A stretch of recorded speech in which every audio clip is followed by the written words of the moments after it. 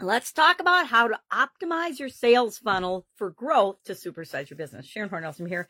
And beyond continuous improvement and lifelong learning and things like that, optimizing funnels and sales funnels is probably one of my favorite subjects these days. Since 2017, when I became a certified partner for ClickFunnels and found out what a funnel was, which is really just a sales process, I have been a little bit obsessed with sales funnels and optimizing sales funnels. I used to do free audits for people on their funnels and help them to find ways to make their funnels function more properly and produce the results that they wanted to grow and build and supersize their business. Haven't done that for a while, but still one of my favorite things and quickest, easiest ways to get more people flowing into your business. Well, how do you do that? First and foremost, you need to understand the customer's journey. You need to understand the people that you want to reach, your audiences, stages that they go through. And then if you add value to them in each of those stages, they will be attracted to you. And when they're attracted to you, they will find your sales funnel. And when they go through your sales funnel, they will want to usually do business with you, depending on where they are in the stage of the process. And depending on how you address each of those stages in their journey with your sales funnel, or usually funnels. Some of the, I guess let's run through those stages quickly.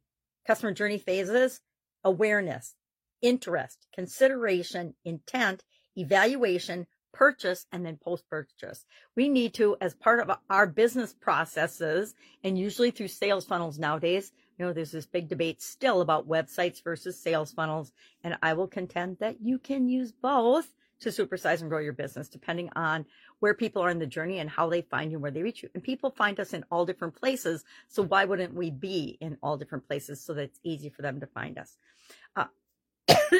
Couple of things we want to do once we understand that it's all about serving people and finding the people that we want to serve, and then figuring out where they are in the sales process and their sales journey, depending on what we offer them.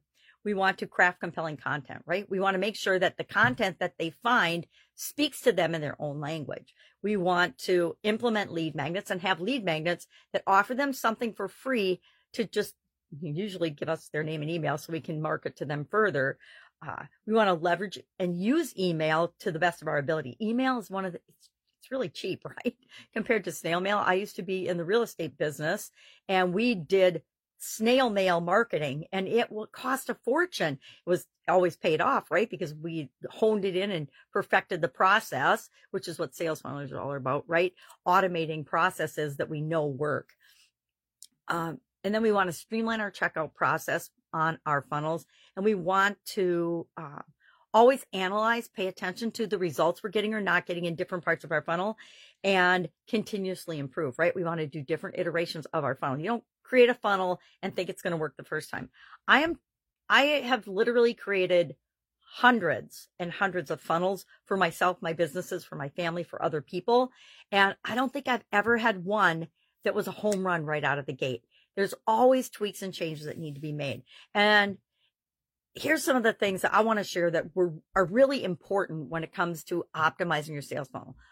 Number one, I didn't used to do this when I first started creating funnels, but now I always design for mobile first. Why? Because almost everybody is carrying a mobile phone around in their pocket. And one of the first things people do when they're interested in something or curious about a subject or trying to solve a problem is they go online and they search it. So that we want to design for mobile first. And that'll also keep the next thing that we want to keep in mind. Speed is critical. When you're creating a sales funnel or a website or anything online, people want instant gratification. If they search on you and it takes forever for your site to load on mobile or on a computer, guess what? Boom, next. They're going to go to the next person or the next search result that they found looking for an answer, because people don't have the time and energy to wait for your sites to load these days.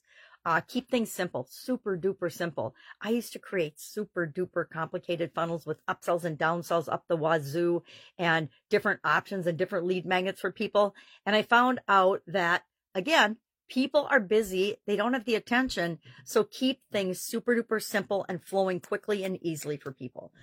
Offering copy is really important. It has to be in the language of the people that you're here to serve. It has to talk to their pain points and problems. If you want to get their attention these days. And my last tip is done is better than perfect. It's better to get it out there and start iterating and fixing it than to wait for what you think is going to be perfect. Because no matter what, whatever you throw up and put up, it's not going to be right the first time. So get it out there, take action, and then fix it along the way. I think when I throw out a new funnel, I spend about the first 2 weeks tweaking and changing and tweaking and changing and tweaking and changing every single day, sometimes 5 and 6 times a day, to get it right, to get the copy, there's some things that are more important than others. Your headline does most of the heavy lifting for you. It doesn't have to be perfect, doesn't have to be, it just has to be there so people can find it. And then, believe me, people will very generously give you feedback on what's working and what's not, what's wrong, what's not. Remember, I had a headline with a typo in it once, and I must have gotten, 500 direct messages that said, do you know how to spell? And then I said, well, I'm legally blind, so I do the best I can. And I then hired somebody to proofread and check everything for me because it makes it easier. All right, that's our topic for today, optimizing your sales funnel for growth. Do you have a sales funnel? If not, probably time to start thinking about getting one. Have a great day, and I'll, of course, be with you tomorrow.